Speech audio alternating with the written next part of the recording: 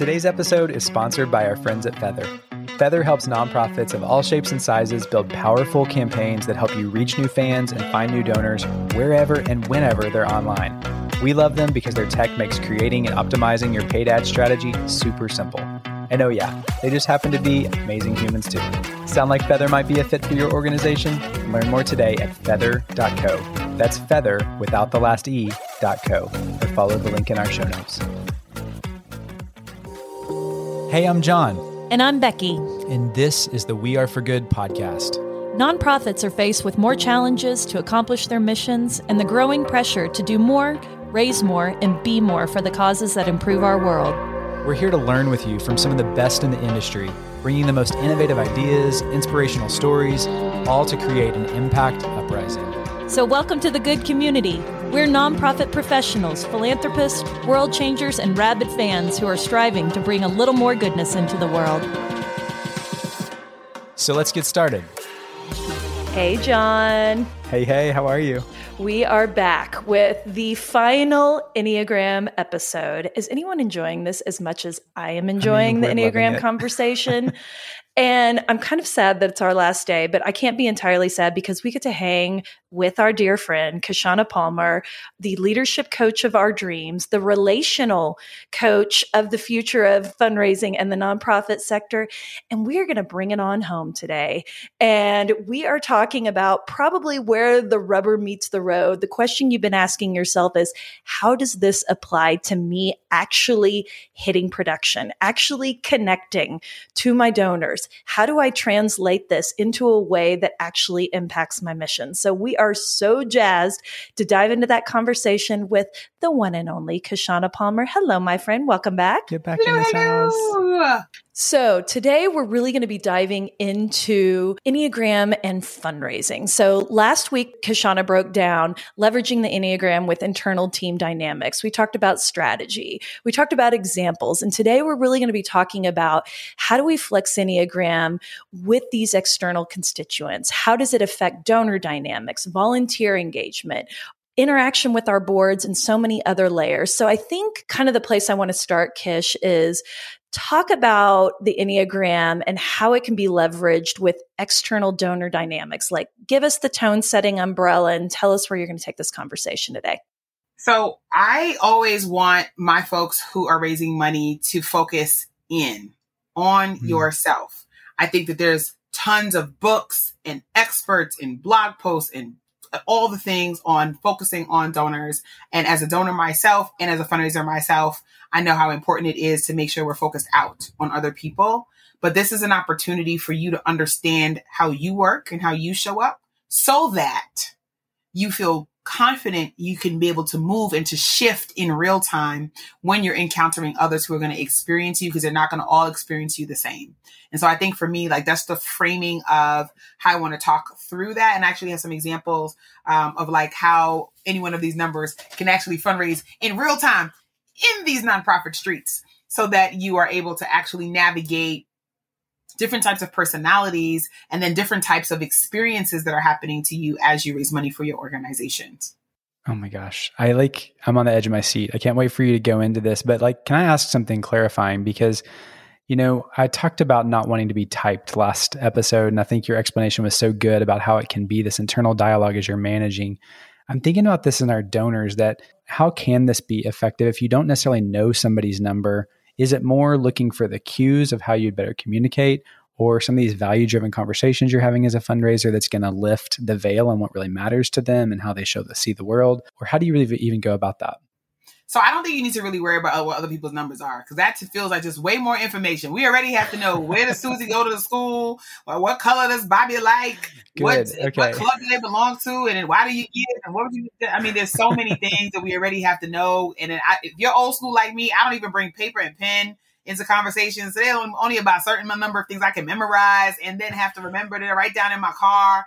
Who has the time? Okay. And so what's most important is for you to know yourself. And I think one of the challenges that I find when I coach fundraisers is that you do not know yourself. You are bumping into your own wall. Hello? Someone has not pulled you to the side and be like, get your life together. So know thyself. I think is really important. And what that allows you to do is you're able to read a room better.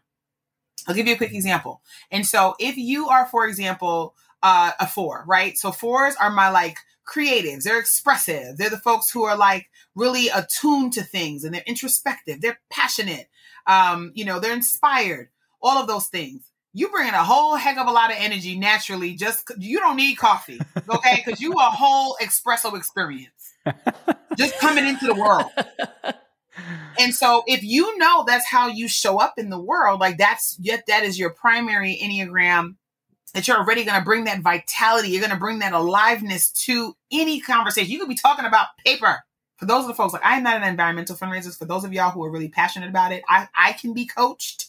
But let me tell you what I could not do, get that level of enthusiasm for air. Like I just don't have it. But the 4 will have it. Bees, trees, automobiles, leaves, people, it doesn't really matter. They will have it. If you're walking into a room, you've got to be able to read that room. You've got to know, like, is the energy in this room on that vibration? Or do I need to bring it up? Is the potential donor that I'm operating with, are they more stoic? Are they more calm? Where can I infuse my passion there? Where can I spark that for them? So it's really about understanding how you show up so that you know how to modulate in real time with what that person is giving you. Are you drawing them out or are you joining them? And so really being able to know how you show up when you're at your highest, and I know we've talked about this over the last couple episodes, and when your stuff is in the basement, allows you in real time, in conversation, in donor. So that same 4, charismatic, passionate, artistic, bringing that vitality and energy, but you woke up and you had a bad day. So all of that is in a funk. What do you do? Well, I mean, first of all, it is a part of who you are. So you dig a little deeper. Well, hello. Okay. Everybody should get acting 101, not to be fake, but because a part of what we do is performance, right? We have to be trustworthy, friend adjacent, confidant aligned, values driven, mission activating. If that is not an actor, I need an Emmy for the stuff that we need to do. Listen, forget Abbott Elementary and their Emmy nomination. Shout out to the fundraiser who works for an organization where your budget is less than $1 million and you got to put it all on the line. So that 4 has to bring that energy different. So you're going to bring that into conversation differently, and you're going to be watching, and you're going to be understanding that body language, which is why it was so hard for so many fundraisers during the pandemic who need that in-person touch contact. Because if you're not versed at reading people's eye twitching and eyebrow movement on camera, then you're not able to connect in that same way. So how do y'all think that sounded as an example of like how you can kind of like show up in a room and kind of figure it out? I feel like you just gave everybody the biggest exhale, because something that I've worried about with this series is I didn't want to put any pressure on the nonprofit professional to know every single type, to know every single weakness, to know every single strength, and to feel that they had to be so well versed in it that boom, they hit the door of a donor's office or get on the Zoom with one of their donors, they have to read the room and know exactly what type they are.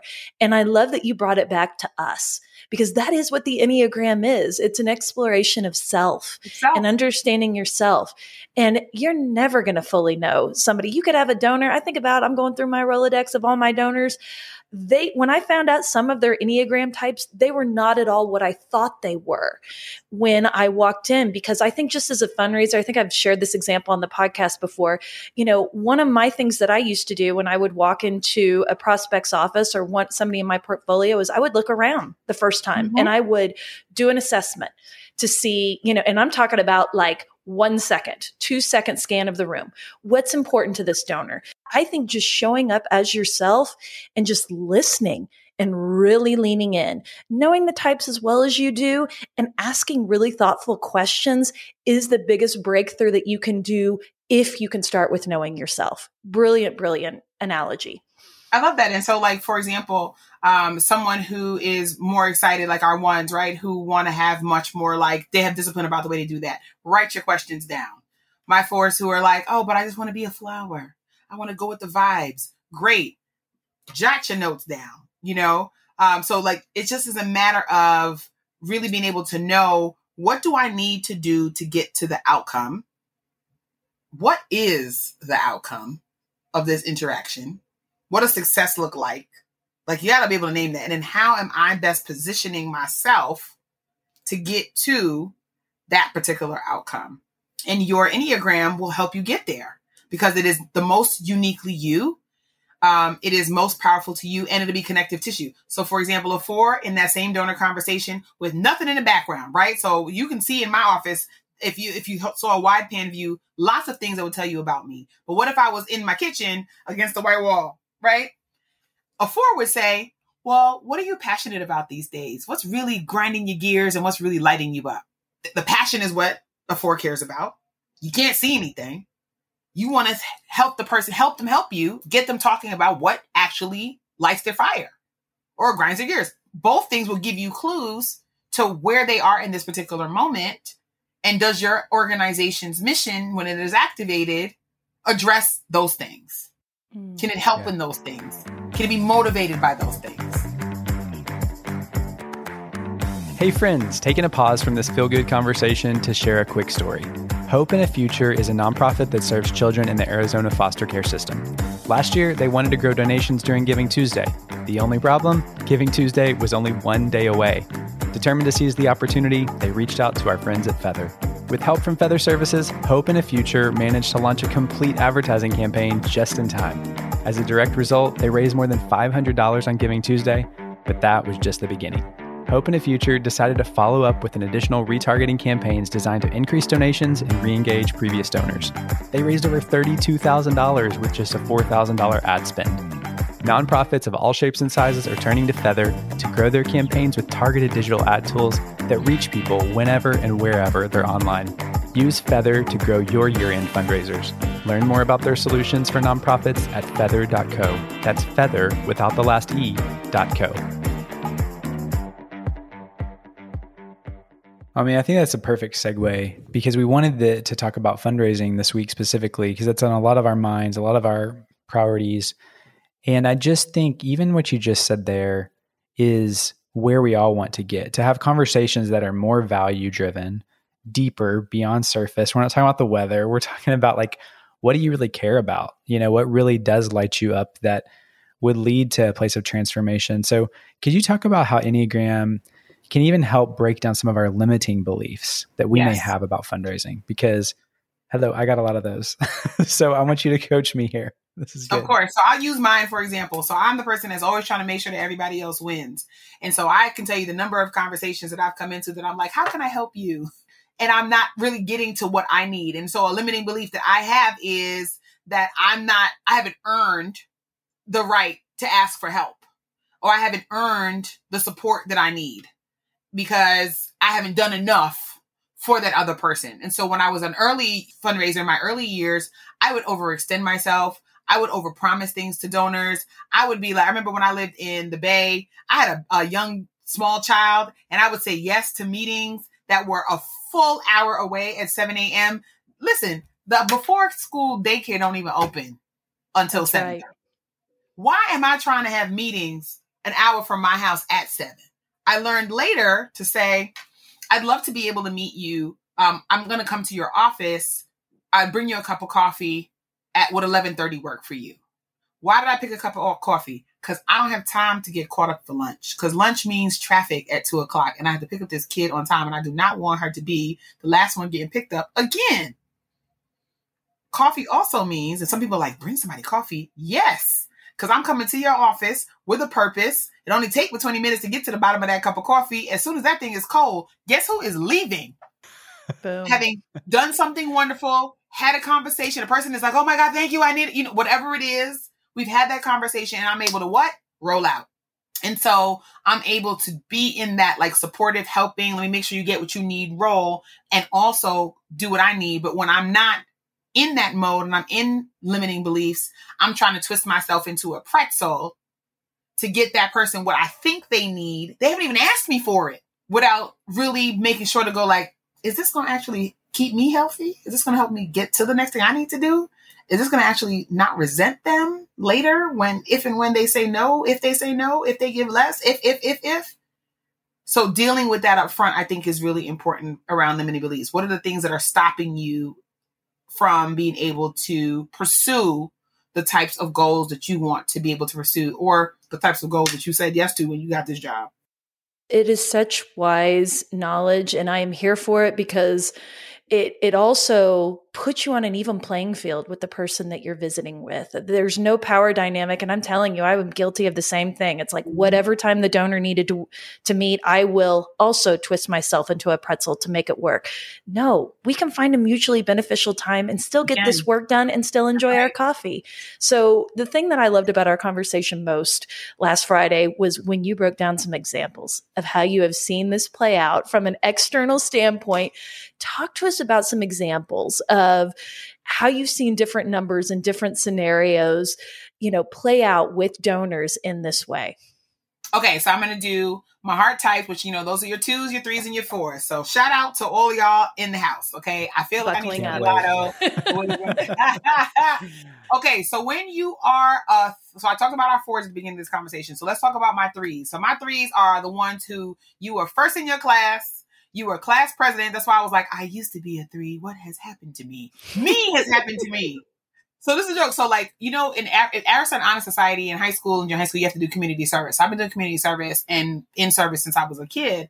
And I just remember like asking like, is there an award for the person who does the most? Like, I just want to know. And guess what the reward was? A scholarship to college, because I got a service learning scholarship to my undergrad, which was like 1 of 3 at that time. Yeah, this is years ago, but that was the first of 3 schools in the nation who did it that year, who would introduce service learning and scholarship money. So yes, they were the first prize. So if you are a 3, that means you're walking into interactions. You want the biggest gifts. You want the biggest donors. You want to shine. Okay. You're like, if there's a goal to be had, I'm going to hit it and it is going to be glorious. And so the thing that you have to be mindful of when you walk into a donor conversation is that you don't have to dim. People think you have to dim, but I think you need to have a dimmer approach to your life sometimes. Everybody don't need all your wattage all the time. And so folks who are 3s got to really flip on the light switch of being a listener. That we don't need to know how many degrees you have, if you have your CFRE, how many accolades you had, what was the last gift you went. No one cares, okay? Your donor's going to want you to really focus on how the work that y'all are going to do together, how the invitation you have into the organization, because you're holding the invitation, right? The donor's not holding the invitation. You have the dance card. How having that invitation is going to make them successful. That's how you're able to really turn that on. So are you able to help the donors help a prospect see themselves as an actor in the story? And if you do that, then you are successful, thereby achieving your number 1 goal of being first. I just want to say, it's a win-win for everybody. I'm just saying. Okay, so that's how I would do that if I was that. Now, if I was a 5, so my 5s, those are my analytical person folks. Those are my folks that are in their head. Those are my head types. Some people might call you detached, so also self-sufficient. Find a way or make one. You need your own space.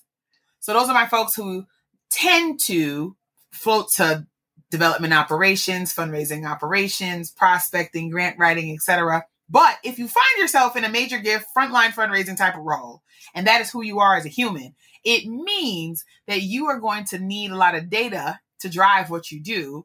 And you're also going to have to synthesize that. So your helper, your helpmate is going to need to be somebody who's a good storyteller so that you can humanize the data, even though data is stories themselves. Okay. Then you're going to need to make sure that you're not doing back-to-back donor visits. Okay. You know why? Because you do not want the people that much. And so I need you to just let it go. So there need to be breaks, downtime, times for assessment and refinement before you move out and do it again. And so if you find yourself winded and you're exhausted, the probability, if I looked at your calendar, is you are doing too many back-to-back things with donors, and it's going to show. Mm. And so in your interaction with donors, in your style, you're going to want to present the facts and the figures.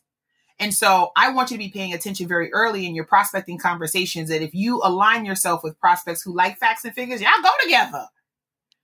Yeah. But if you in your early prospect conversations, you get the big storytellers and so forth, unless you were the only fundraiser in your organization, I'm going to need you to hand that cookie off. You need to be able to support your partner on team with making sure that the decks are right and the information is together so they are gathered when the information is requested, but that it may not be your person. So really being able to know like how you show up in real time, that's an example to me of how when you're by yourself, try it like this. If this is happening to you, it might be this. So back to my initial sort of like thesis of you've really got to know yourself and you've got to know how you show up when you are feeling most healthy and most powerful and when you're tired and when you've had enough of this mess.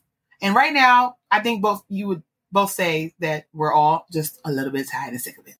So that's what I have for that one. Okay, let me see if I can do one more quick one and then I think I wrap it. Okay, 6.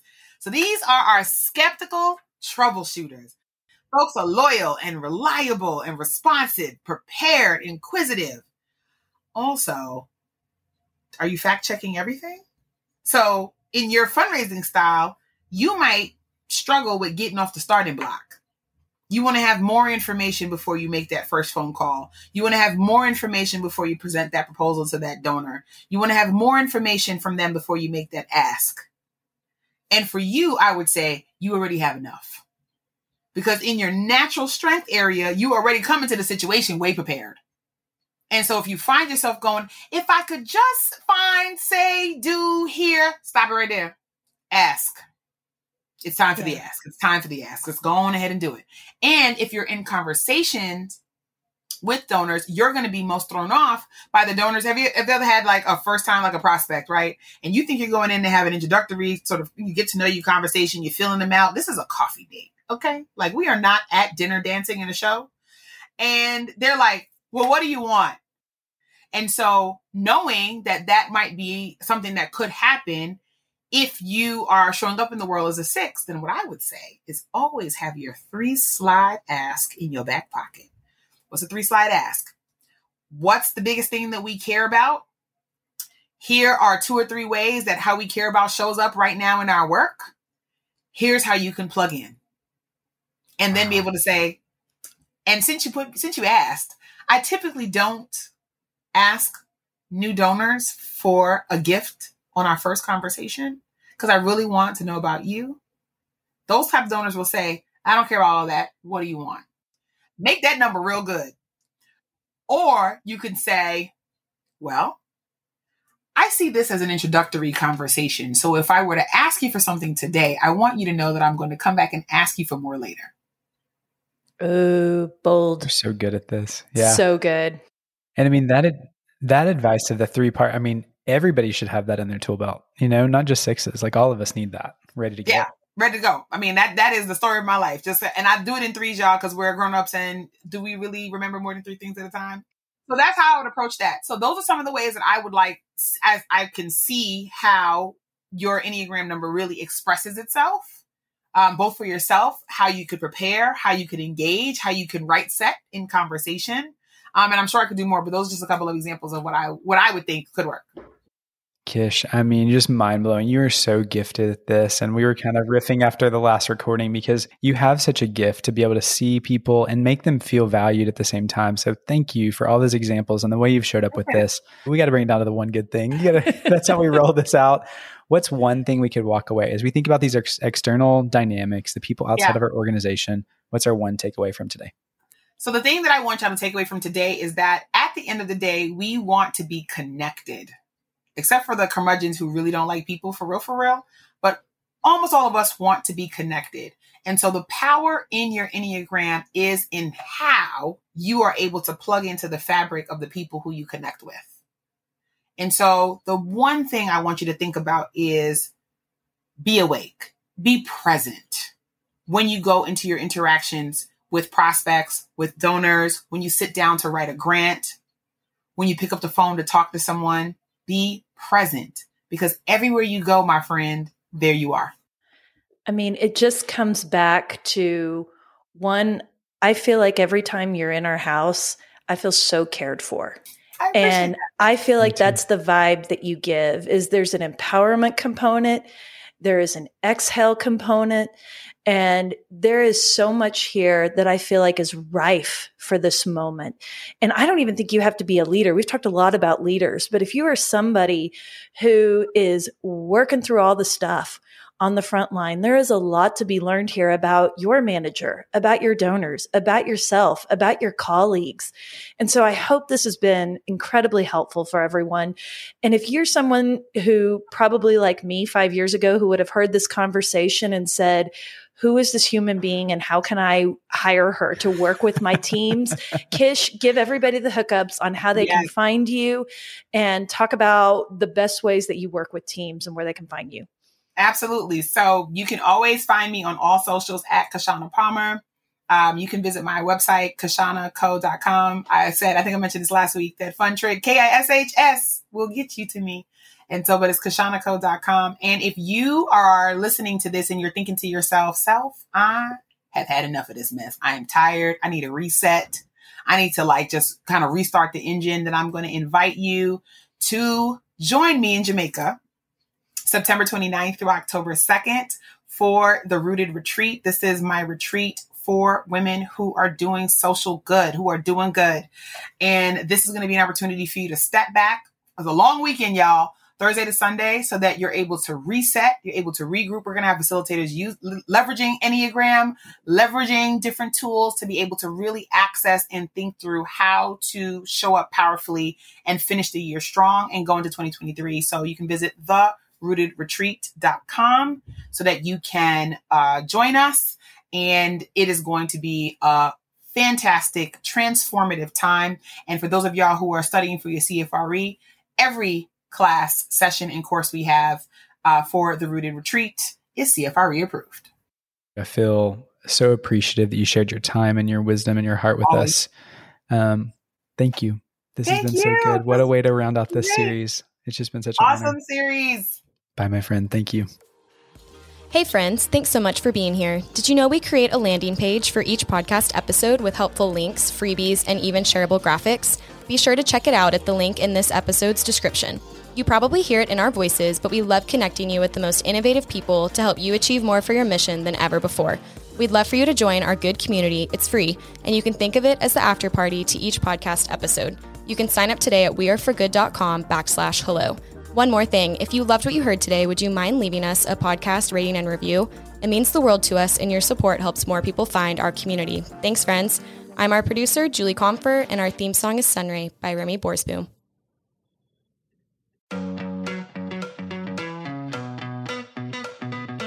Rabid fans have always powered the We Are For Good podcast, but now Rabid fans can get even more goodness and access by joining Good Friends. It's our listener support community for the We Are For Good podcast. Good Friends comes with perks, exclusive episodes with John and I, including The Good Brief, our new monthly cliff notes of the greatest takeaways and lessons learned from that month, and exclusive AMA episodes where we answer your burning questions and tap our community of experts. Join now or learn more at weareforgood.com/friends. We can't wait to see you inside. That's weareforgood.com/friends.